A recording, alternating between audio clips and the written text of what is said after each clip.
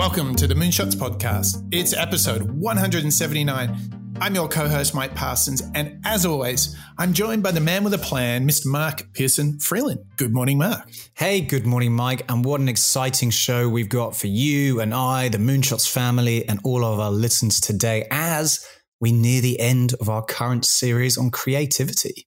Can you believe it? And just to kind of mess with everybody's heads, Mark, we say this is the last episode on creativity, but it's going to be so much more, huh?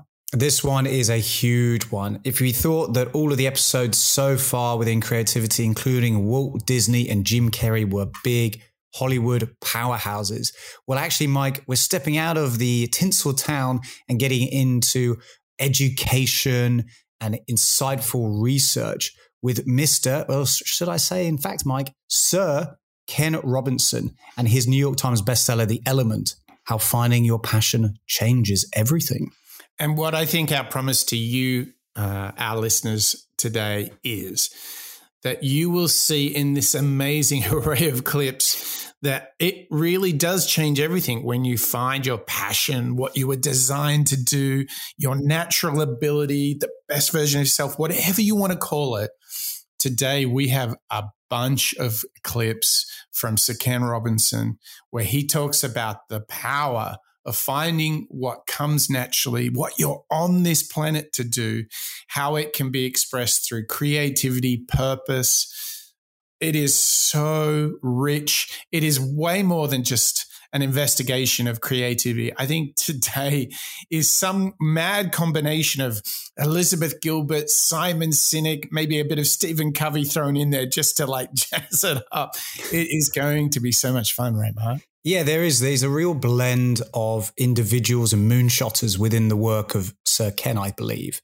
And as we go on this journey with you, our listeners, understanding and dissecting different ways of thinking and frameworks and approaches across all of our library of moonshotters, what you're really starting to see with Sir Ken Robinson is the culmination of a lot of those elements, Mike. I mean, we're starting to, like you say, run into different theories and frameworks that perhaps we've seen and understood, and now plugging it all together, we're kind of like inspectors, aren't we? Detectives putting together the secret sauce behind finding your element and passion. Oh, yeah. And it's going to be a one hot, spicy sauce today. You're so right. It's what we call the Moonshots model, right? The model of the recurring patterns of what successful, great, amazing people do. And we're just trying to bottle it up so we can learn how to do it, how we can learn out loud together with you, our listeners, so we can just really push it. We want to be the best version of ourselves. We're not going to just take the status quo. We're not going to have a fixed mindset. We're going to use people like Sir Ken Robinson, and we're going to find our natural abilities. We're going to find our best version of ourselves. And Mark, I don't think we want to give too much away, but we are going to lead with the clip of all clips. We are about to play a clip that will, well, I think we should have an advisory here, Mark. Be careful. Make sure you're sitting down. Make sure you're ready, because this first clip is a story that will knock your socks off, won't it, Mark? Yeah, that's right. It's a great demonstration of Sir Ken's wry sense of humor, Mike, but also demonstrating to us that, I guess, age and occupation are no barrier to going out and finding your passion. So let's hear, without further ado, from Sir Ken, helping you and I and all others find their elements today. Our kids give us all kinds of signals about who they are and what they're disposed to and what engages them. And sensible parents encourage it. Often well-meaning parents discourage it because it doesn't sit with the conception of what these kids should be doing. Now, I'm not arguing that we shouldn't do other things at school, that we should only follow our bliss, that we should never do things that require effort, that run against the grain. But part of our purpose is to become who we are. And we become our best when we discover what it is we can do. And we have created archetypical pathways for people, many of whom simply rattle against the walls or drop off altogether and think, I want nothing to do with this. I mean, look at the levels of disaffection, disengagement and despair that many people feel because they haven't found anything that resonates with who they are. But the other important thing about the Bart story to me is this. It illustrates something profound to me, which is that life is not linear. Our education systems are, but life is not. You know, when I went to school, the premise was if you worked hard and went to college and got a degree, you'd get a job for life. That was kind of true. You know, in the 70s, if you had a degree, you were guaranteed a job. The idea you wouldn't have a job with a college degree was ridiculous. I mean, the only reason you wouldn't have a job if you had a degree would be if you didn't want a job. And I left college in 1972 and I didn't want a job. I didn't. I wanted to find myself. You know, you could do this in the 70s fairly easily. You know, so I decided to go to India, where I thought I might be. You know, and I didn't get to India. I got to London, you know, where there are a lot of Indian restaurants. So I hung out there. But we still have people on this path. Like the whole premise of our education system is you have to go to college. If you don't go to college, your life is over.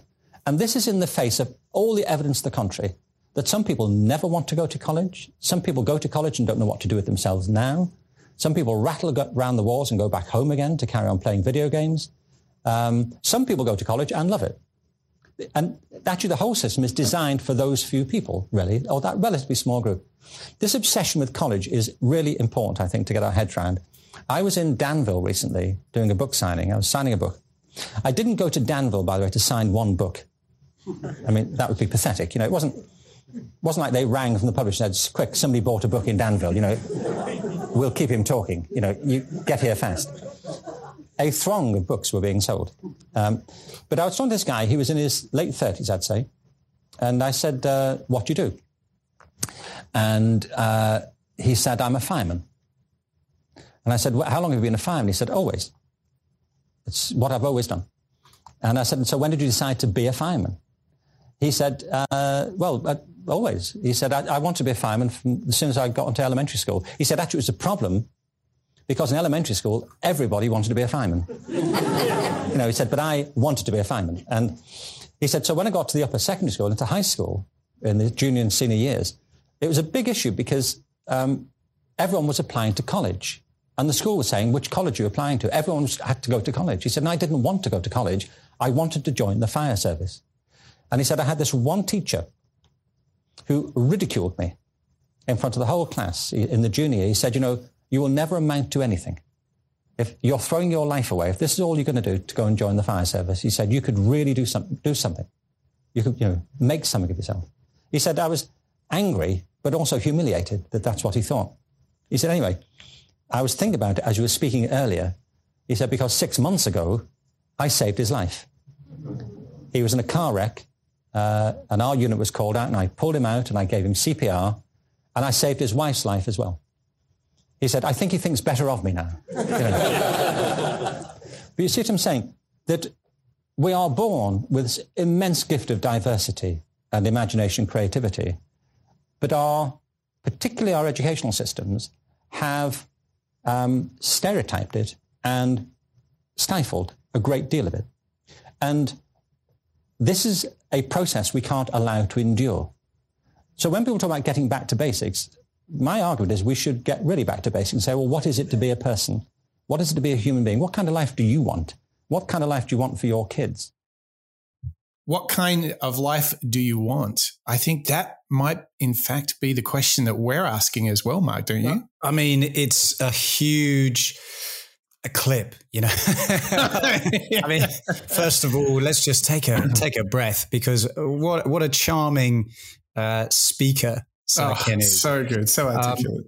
You know, I think that great insight about life not being linear was a real hard-hitting truth, because a lot of us do expect our lives to follow a certain pattern. And when we do step back from that, you think, well, who told me that should be the pattern?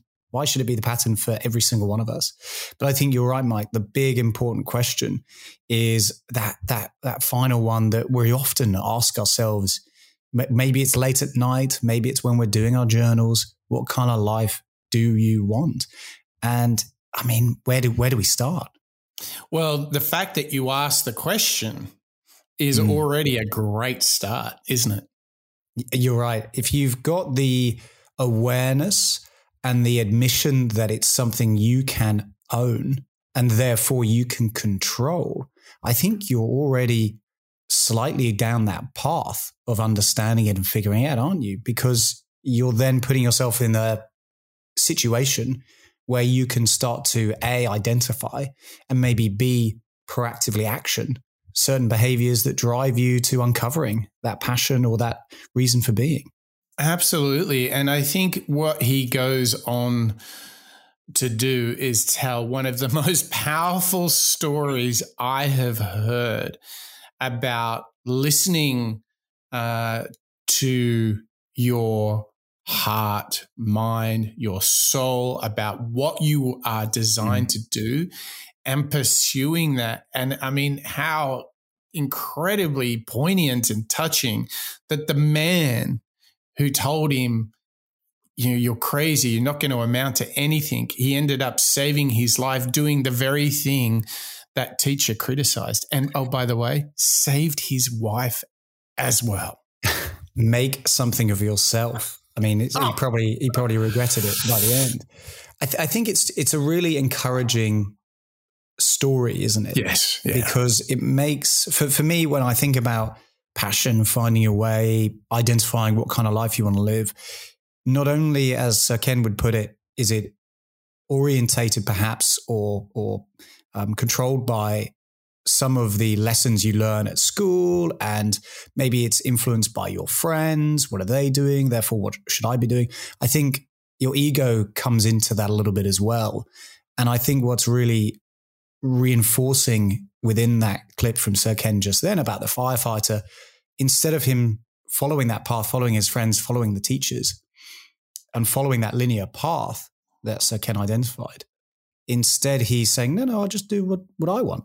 I'm not going to be influenced by others. And I think that's such a nice stoic demonstration of following the gifts that you believe you have and the life that you want to go and live. And to then be in a situation where you do get not rewarded, but you are utilizing the skills that you've trained for and you end up saving someone's life. Isn't that a great reinforcement of making the right decision that's appropriate for you? Oh, it really is. And I think what we would encourage everyone to do when they hear that story is to listen to the feeling when either A, you're doing something and get over the initial hardship kind of barriers. But if you know something's really just not for you, and on the other hand, you know there are some things that come naturally, some things that speak to you. You just enjoy almost a flow state. You just feel like this just comes to me naturally, and you're compelled and curious to it. You think about it even when you're not doing it. It's about listening to those signals, interpreting them, and having the capacity to say, what's my purpose? Why am I here? And how can I live today in line with that purpose? And I think this is the book. If you want to listen to those signals inside of yourself, if you want to pursue the question of purpose, what you were born to do, why you are here, and having the courage to go down that path, this is the book. Because I think for a lot of us, we might not know the path is there. And if we sense it, that path looks rather dark and murky, doesn't it? Yeah, well, because it's possibly a path that's untrodden, particularly when it comes to us in our lives. You know, the paths that are well-trodden are the ones that, again, our family maybe have gone down, or our friends, or well-known individuals in the media. So it feels a little bit more achievable. But you're right, Mike. When you start to think, okay, well, maybe I'll lean towards something I haven't done before. Oh, that is murky territory. It might be deep water. You know, beware the souls who go that way. So I think it's just a fascinating and really encouraging story there of somebody taking ownership and trying to be that best version of themselves. Totally. And before we play this next clip from Ken, where he starts to break it down, and we're just going to get into some serious learning together, I think I tell you who's on the right path, Mark. I'll tell you who's on the right track, who is prepared to go down the murky path of being the best version of yourself. And that is our members, right? Yeah, that's right. Our Patreon members who all receive that lunar-powered dose of good karma and the thanks, as well as the achievement of going down that murky path and learning the best version of themselves includes Bob and Niles, John and Terry, Niall and Marjolaine, Ken Dietmar, Tom and Mark, Marjan Connor, Rodrigo, Yasmin Daniela, Lisa, Sid, Mr. Bonjour, Maria, Paul, Berg and Cowman, Annette, David, Joe, Crystal, Evo, Christian, Hurricane Brain, and Samuela. I mean, Mike, every week it seems to get just that little bit longer and I get a little bit more breathless. It really does. And pretty soon you're going to have to take 3 breaths. Yeah. And we shouldn't forget that if you become a member, you get access to our Moonshot Master Series. If you're a member, if we hit 50 members, or what I should be more of a growth mindset. When we hit 50 members, Mark, we will launch our first merch. I'm talking tees and posters and all that kind of good stuff. But we got to get to 50. And I'm thinking we can do some cool stuff around the year of JFK's moonshot speech. Got some ideas there. I got some, when you think about shooting for the moon and the galaxy, you can imagine some cool stuff that you could do around that. Some nice gifts that you could give friends as well. So we're at 30. We need 50, right, Mark? Yeah, we're not too far away. It's going well. And I think, again, just thanks to our current members. And again, big shout out to all of the listeners who want to take part, not only in getting some good old merch and swag. I certainly, Mike, am looking forward to getting a Moonshot hoodie, particularly as Sydney's getting that little bit chillier for this time of year. Yeah. But I think getting access to all of our Master Series is a pretty good exchange. So do I. So go on to moonshots.io, click on the big members button, join up. I mean, it's the cost of 1 cup of coffee a month, and you can support us, help us pay some bills. B, you get a whole bonus show. 3, you get us to the tipping point of swag. I mean, this is something you got to do. So head over to moonshots.io and unlock the element and unlock how you might find your passion and change everything. But we can do that right now too. And let's do that with Sir Ken Robinson, really breaking down the thinking behind The Element. The Element was not intended to be a how-to book. Its intention really was to encourage a different type of conversation, because I believe that this is a powerfully important argument for several reasons. One of them is economic.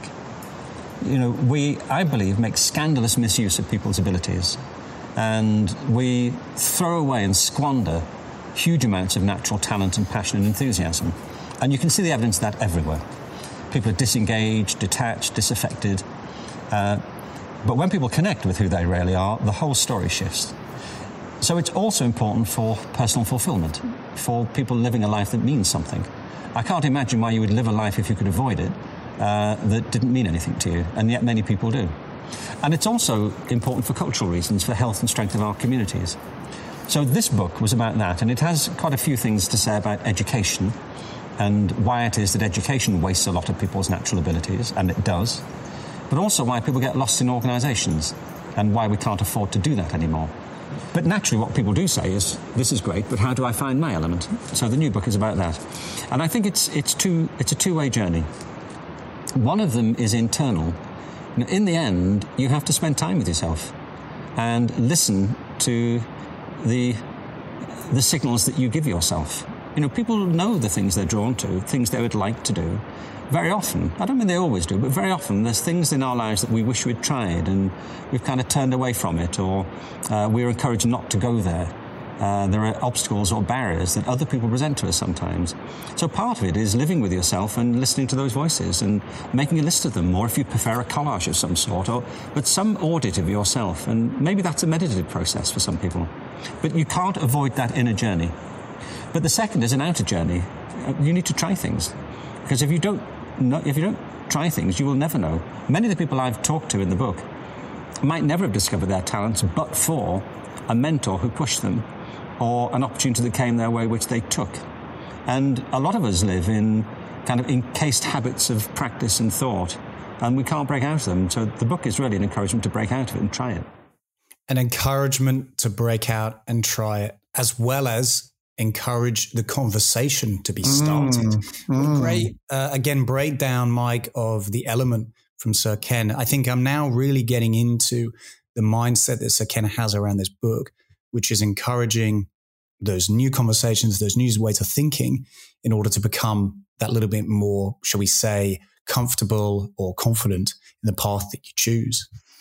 Yeah. So let's go insanely practical right now, because we've heard that amazing story of the firefighter who saved the life of the teacher that criticized him for wanting to be a firefighter. And now we've kind of heard from Sir Ken, like, we need to reflect, don't miss out on your natural talents. So how do we do this? Like, I'm just getting straight into it. And I think I'm just going to throw some stuff at you, and you tell me what you think is a great place to start.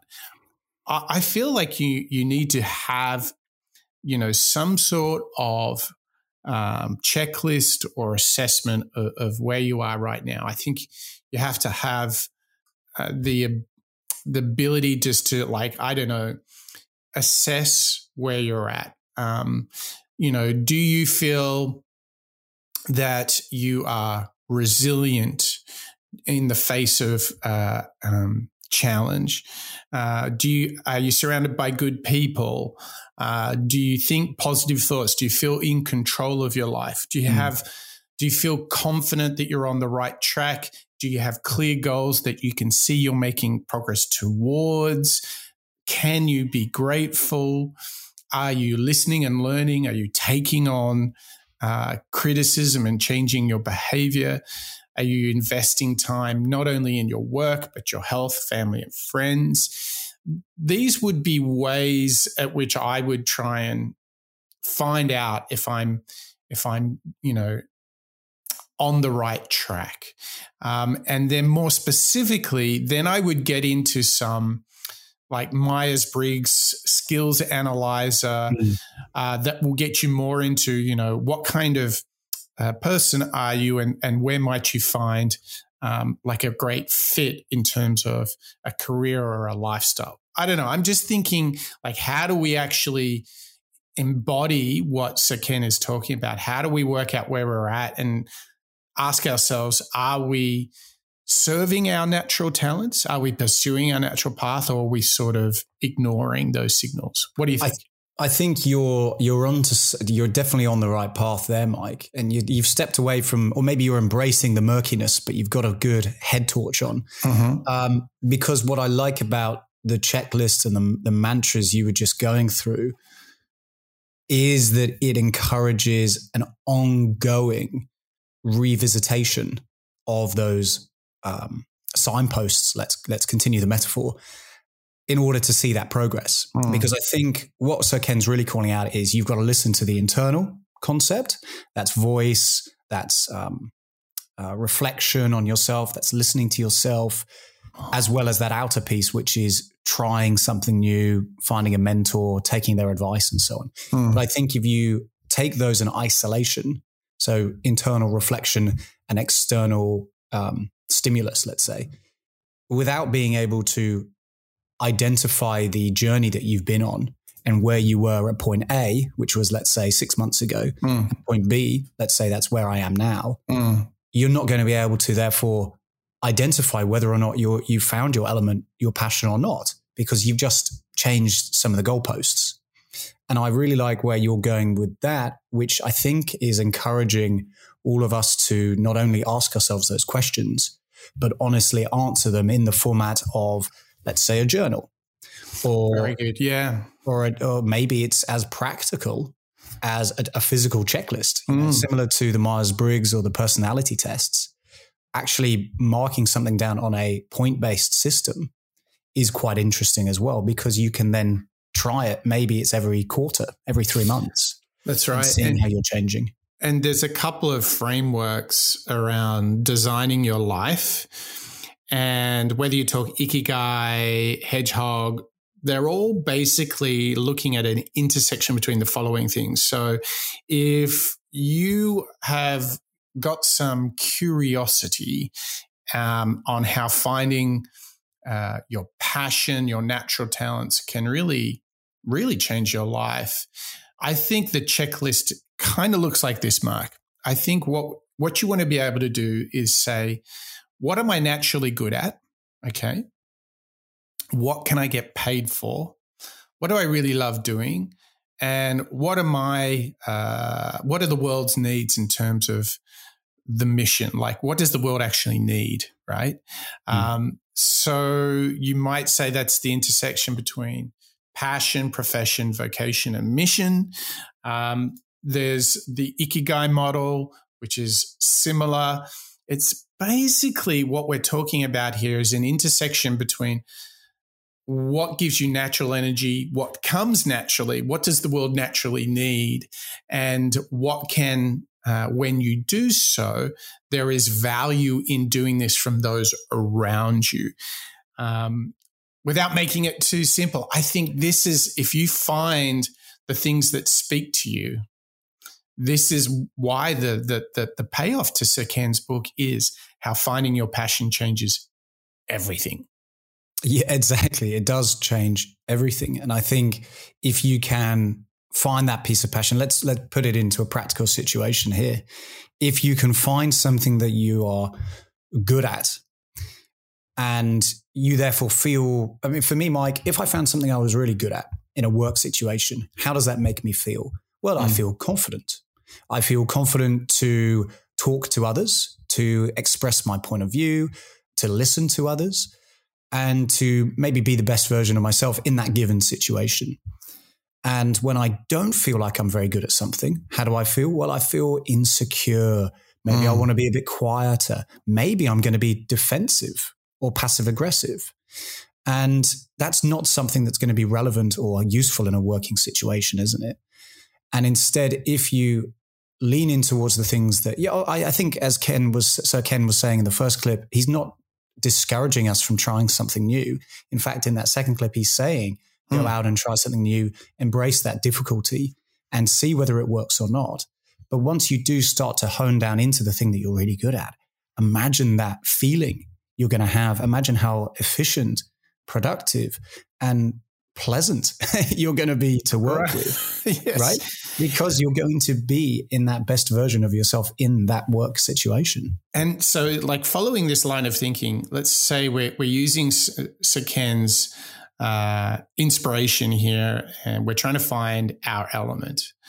And let's say you've got a hunch about things that kind of come naturally and things that you care about. I say start small, prototype. Do something on the weekend. I think one of the common things people do is if they, first of all, people often don't pursue that curiosity. I think that's the first one. But the second one is if they do, sometimes they take too big a jump. They go all in and just like any sort of health and exercise goal, they set the first objective so big that it like crushes you because you've just taken on too much. Start small, prototype, experiment, do something on the weekends or at night. Maybe it's just a little hobby, pursue it. I think more than anything, I can't tell you, Mark, how many times in life things have grabbed my curiosity and I have not pursued them. Yeah. Right. And so, write it down. Don't let that moment of curiosity go and make a commitment to coming back to it. Try it, read something, Go and experiment, investigate. Don't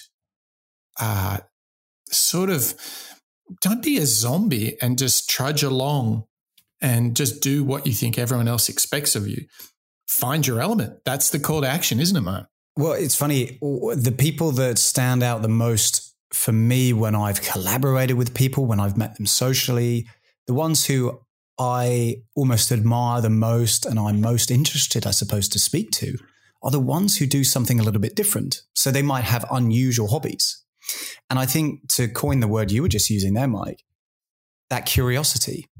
And sometimes in our lives, you're right, we'll run into something that we're kind of curious about and we think, oh, that would be really fun to do. And then what happens? Well, the business as usual kind of gets in the way and you almost forget about it or you deprioritize it. You're right. If you have the ownership around writing it down, coming back to it later, or as I know that you do, Mike, we might put it in our Todoist and put a time in our to-do list to research it, or maybe give it a go for half an hour on the weekend, whatever it might be. Let's say it's swimming or running or just learning a new skill at work. Doing that just for that little piece of time will then give you the confidence over time to pursue it more. I mean, like you say, Mike, with exercise, whether it's running or swimming, within the first either couple of K of running or within the first 5 or 10 minutes of swimming, things get a little bit uncomfortable and you want to turn away from it. But actually, the truth is, if you get past that little bit of a blocker, you start to realize, actually, I am enjoying this new habit or hobby or curiosity, whatever you want to call it. And I think that's a really interesting point of life if you can actually get past the blockers and actually start to live those experiences. It can be a lot of fun. Totally. So on that note, I think it's time to get into the how-tos with Sir Ken. So let's have a listen to Sir Ken talking about creativity and how to make it a habit. The first of them is imagination. Imagination to me is the key to everything. It is, I believe, what's distinctive about humanity. We might talk about this and see if you agree, but I put this to you. Imagination is the ability to step outside of your current space, to bring to mind things that aren't present to our senses. With imagination, you can go backwards to the past. In fact, you have a past with imagination, and not just one past, but multiple possible pasts. I mean, the whole process of history is the reinterpretation and revisiting the past and trying to see it differently. If it were just a catalogue of dates and events, there would be no discipline for history. There'd just be bookkeepers. But history is a contest, isn't it, for meaning, the discipline. But you can also step outside your immediate way of seeing things and enter somebody else's consciousness, virtually. You can empathize with people. You can try and see things from their perspective. And you can visit the future with imagination. I don't think you can predict the future, truthfully. There are some things you can predict. You can predict when Halley's Comet's coming back or when the next eclipse will be. You can predict inanimate possibilities, but you can't predict much in the human field for reasons that we'll come on to after the break. Imagination is the heart and soul of this whole thing. If you take a young child into the garden at night and point to the moon, the child will look at the moon. If you take your dog into the garden and point at the moon, the dog will look at your finger, won't they? Quizzically. Like, now what? Why do you keep doing this?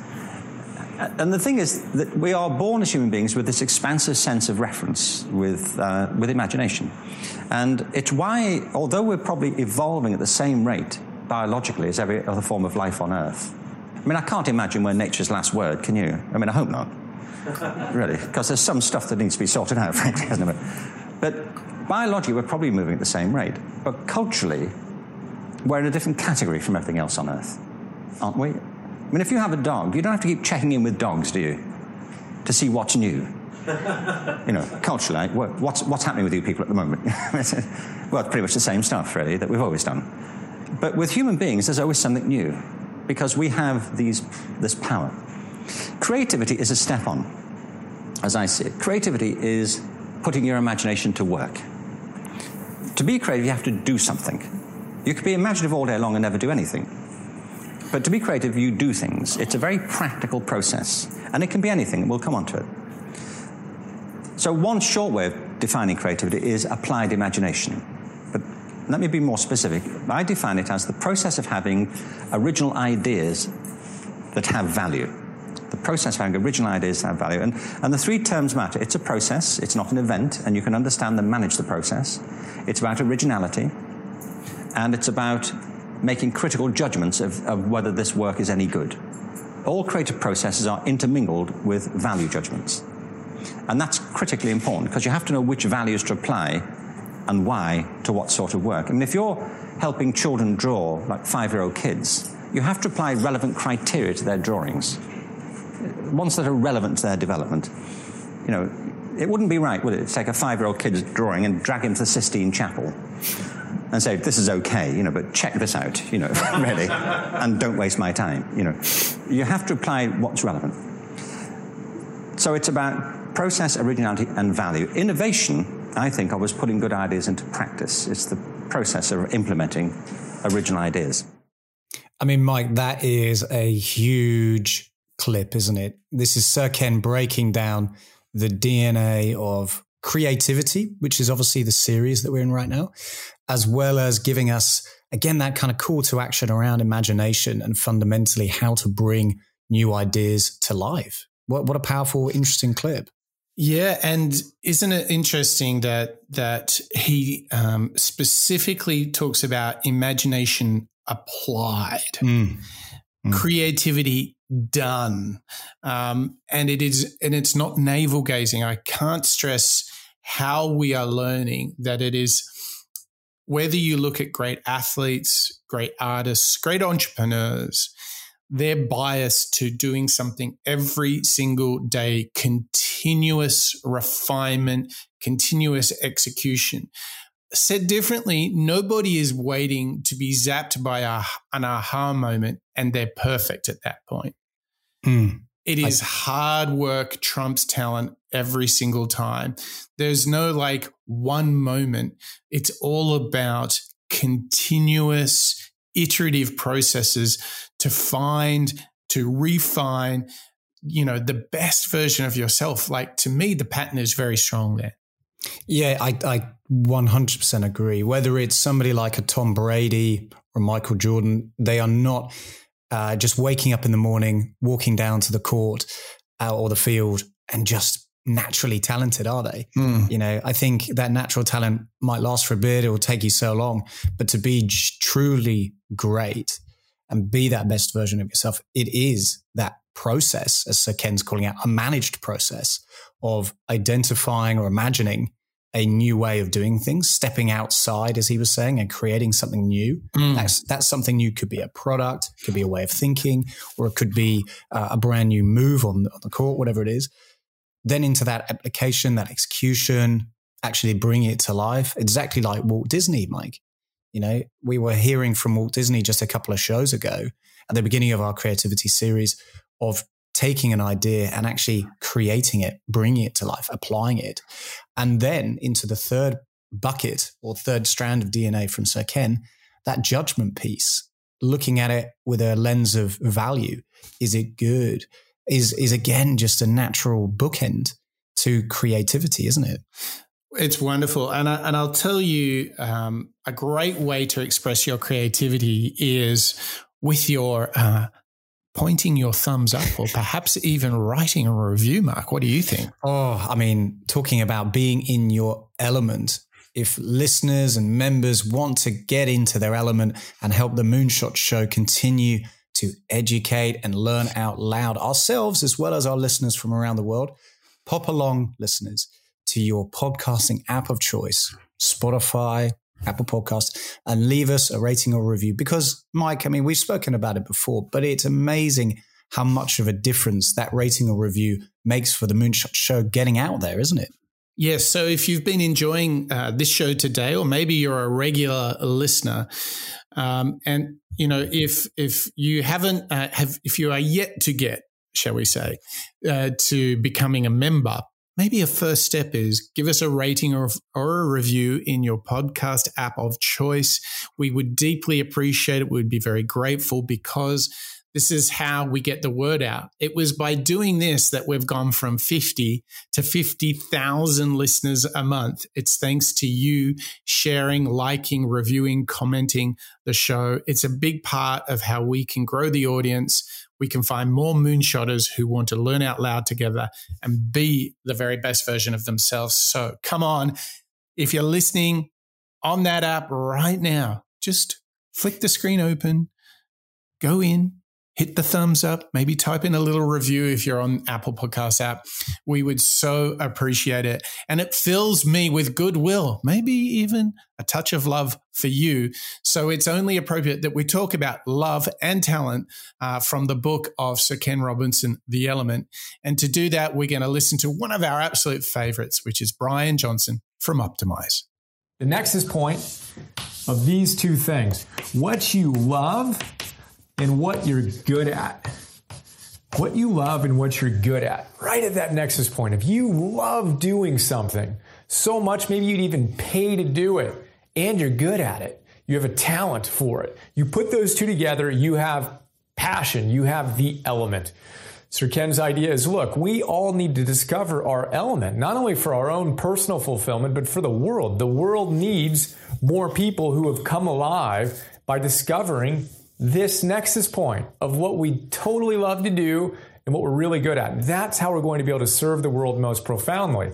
Now, I like to add a third little circle here often and talk about what the world needs and what it will pay for. So when we talk about how to discover our purpose, I love to lean into Jim Collins's work, who wrote Good to Great, Built to Last, and a bunch of other great business books. And he talks about something called the hedgehog concept, which is basically these three ideas. What do you love to do? Again, so much you'd pay to do it. Fires you up, time evaporates. It's just you doing what you absolutely dig.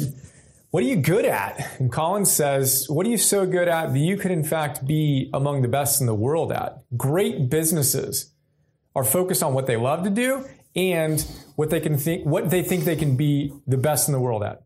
I mean, Mike, you were touching upon a couple of these frameworks that Brian Johnson's touching on in that clip a little bit earlier, the hedgehog concept as well as Ikigai. I think really what it's coming down to is that the element, this passion, this nexus point of good and enjoyment of your life is really about finding flow, isn't it? It's finding a bit of Mihai Csikszentmihalyi and the idea of being in your element, your focus of doing something that you're pretty good at and doing it to the best of your ability and just being in that moment of flow, isn't it? Oh my gosh. So we're on to some of my favorite topics right now. So yeah, it's flow where you're just in the zone, right? I think what Sir Ken Robinson is doing is going to the underlying conditions in order to get that. And he's even going to the first principle of asking, what are you born to do? What is your natural talent? What comes to you so naturally? As Brian said, what could you be the best in the world at? Now, whether it's the hedgehog concept or Ikigai, these are just frameworks that help you get that out. So definitely look at the hedgehog concept, Jim Collins. We've got lots of episodes on him. Check that out. Ikigai, fantastic book. Totally get that, and framework as well. So just search that up. We'll have links to all of these in the show notes. The other one is Kaizen. It's also inspired from Japan, as the same as Ikigai. There's obviously this idea of Zen, but what's really interesting is that there are other philosophies from different countries. Like the Danes have this philosophy that's a bit Ikigai-like, which is called Hygge. So you can go and check that out. There's many good bodies of work that will give you checklists and frameworks really to find when you're in your element, when you're experiencing flow. One of the books that I think can really help you, that we've talked about and done a whole episode on, is Dale Carnegie's How to Stop Worrying and Start Living. And he goes to this linearity of what we're expected to do in life and how to overcome the challenges with that. So there you go. There are so many ways in that can unlock the best version of yourself. I think once you've determined that you want to get in there and ask these questions, what's the intersection between your passion, your purpose, what can you get paid for? Only good things can come of it, don't you think, Mark? I totally agree. And in fact, we are so passionate about this topic, Mike, that you and I and the Moonshots family, we've created a master series on this very topic, which is available for those Patreon members, as well as subscribers and members on Spotify and Apple Podcasts, where if you want to go even deeper, we've mentioned a few frameworks, a few books there. But if you want to hear from the likes of Simon Sinek, Tim Tapashiro, Ryan Holiday, as well as Mark Manson on finding your purpose, head on over to moonshots.io, hit that subscribe button, and you get access to episode 8, which was a couple of shows ago on finding your purpose, as well as all of the other, I think we're up to 11 now, Mike, master series episodes where we go deep into topics just like this on purpose and element. Wow. So let's just do a quick recap on where we are right now. We kicked it off with that epic firefighter story, which I'm just going to tell this like 100 million times. Is such a great story. And really it was a story of someone who found their element. They pursued maybe that intersection between profession, passion, mission, and vocation. They found what they were designed to do in life. And it's all about imagination applied, and using these to expand on these, to use these concepts like love and talent as well, finding what you love, finding what you're naturally talented at. And Mark, we are just going to bring all of this home with this final clip. Why don't you set it up for us? That's right. I mean, this is the perfect real bookend, Mike, because at the very beginning, we heard from Sir Ken reference the topics, the focuses within this book, The Element. And he touches upon the idea of education and how important it is that our schools embrace kids' creativity, the way that they approach things, and rather than getting caught into that well-trodden path like the college versus firefighter, we need to be open. So let's hear from Ken now, bookend the show, and close us out with a clip all about creativity and legacy. My contention is all kids have tremendous talents, and we squander them pretty ruthlessly.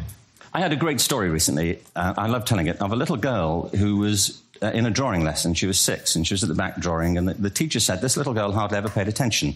And in this drawing lesson, she did. And the teacher was fascinated. She went over to her and she said, "What are you drawing?" And the girl said, "I'm drawing a picture of God."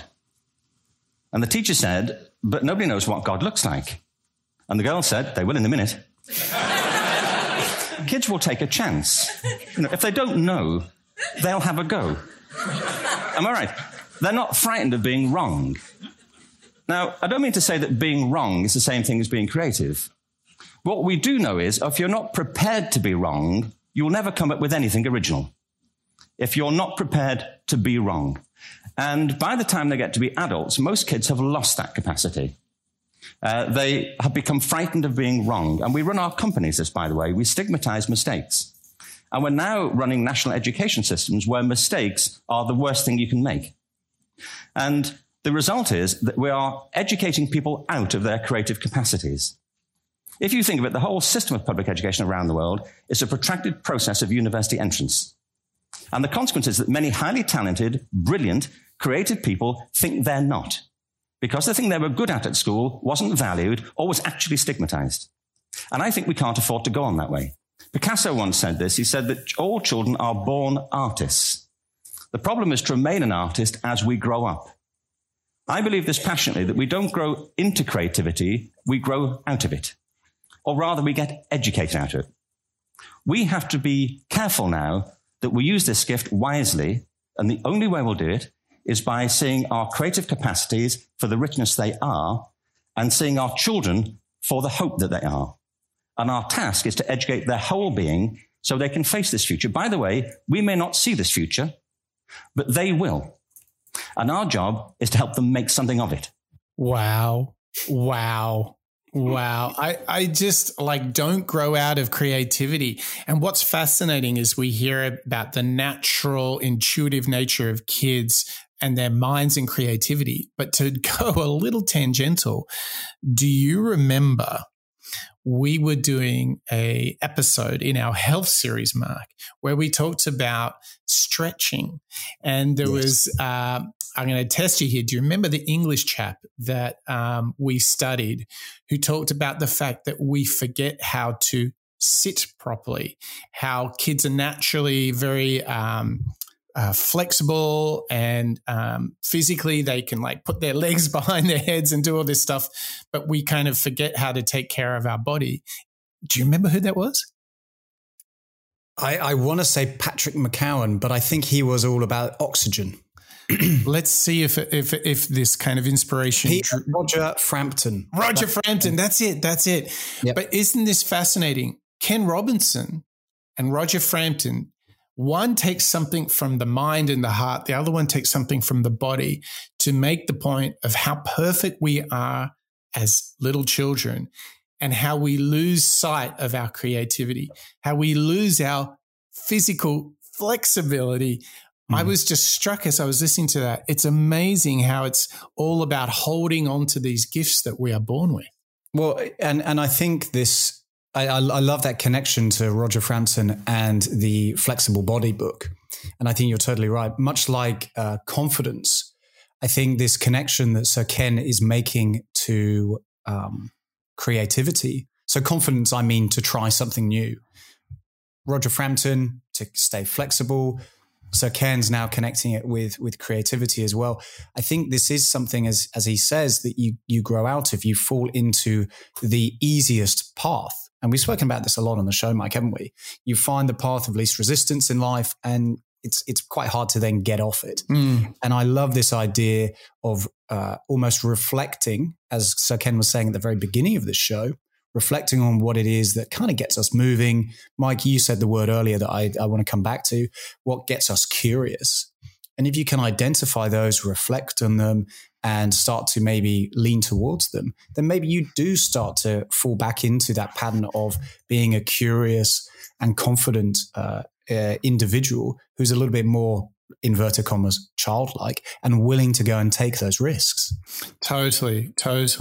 And, for me, that holding on to that creativity you had as a kid, to me, that is just such a strong wake-up call that we need to go back to this essence. Ken calls it the element. This is where the truth is. And it's like we just kind of strayed from it, right? And what Ken's book does is it brings us back to it, just like Ikigai, just like Kaizen, all those, the Hedgehog framework, all of these things are means to get back to your essential element, your essential self. How powerful is that? Enormous. And I think it's really in line with that key moonshots concept, mantra, way of thinking, Mike, which is to go out and give it a go, challenge the status quo, take ownership of what it is that you go and do.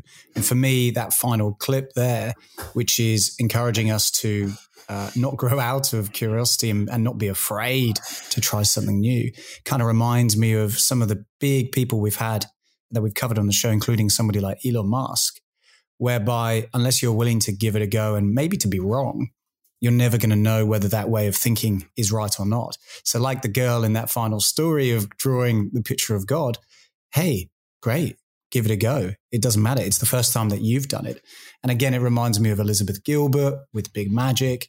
No matter whether it's been done before or not, it's going to be the first time that you've done it. Yeah, really powerful, isn't it? So, so much inside of this body of work almost wraps around a lot of the moonshots model, the moonshots thinking. It touches upon everything from purpose to creativity, designing your life. What a wonderful body of work from Sir Ken Robinson, The Element, huh? I think it was a perfect bookend to our creativity series. He's really proven that you don't have to be in a particular part of your life. You can be a child, or you can be a little bit more mature. You can be in any occupation. Creativity is something that, as long as you have the ability to follow that process of imagination and application and judgment, I mean, it's kind of encouraging, isn't it? That's really what I'm taking, Mike. Yeah. And which of the little nuggets that we discussed today have stuck most for you? Well, you know what? I think the firefighter story is just too good. I think just that classic insight that somebody has strayed away from the path, giving it a go because they're passionate about it, and hearing that it's been successful, that for me is a kind of fist pumping moment almost. What about you, Mike? Which nugget are you taking away from today? I mean, I love Ikigai, Kaizen and Hedgehog, but I am with you 100%, Mark. The firefighter clip was a barnstormer. I mean, I almost, just as a side note, production meeting right now, we should do like 5 clips from, the 200, when we get to our 200th show or something, we should do 5 clips that are the best 5 clips out of what would have been over 1,000. And I think the firefighter one is right there. Oh, yes. I think I agree. Maybe even coupled with a clip from Matthew McConaughey on turning down the the jobs as well. Oh, yes. And maybe we do it live and in video, so people have to put up with our ugly faces for one time out of 200. Well, there you go, listeners. Yeah, you're hearing us come up with ideas on the fly. So let us know if you agree. All right, Mark. Well, listen, thank you to you, and thank you to you, our listeners and our members, because today was show 179, where together with Sir Ken Robinson, we looked at his book, his tome, The Element. What a book indeed. And the story started with the clip of all clips, the firefighter who followed his path despite all of the humiliation and ended up saving the life of one of the people that humiliated him. Wow. And behind that is this idea from Sir Ken Robinson that life is not fixed. It is all about a growth mindset, to find your element, to find your passion and your purpose. And the way you do that is imagination applied. And as you go throughout that journey, you can use all sorts of great tools to find your love and your talent. Ikigai, Hedgehog, Kaizen, you name it, whatever it takes to find the intersection of what you do and what you love, to unlock your talent and make sure that you go back to that inner creativity that you were born with as a child, because therein is the best version of yourself. And we are all about learning out loud together on how each and every one of us can find what we were born to do, our essential talent. That's it for the Moonshots podcast. That's a wrap.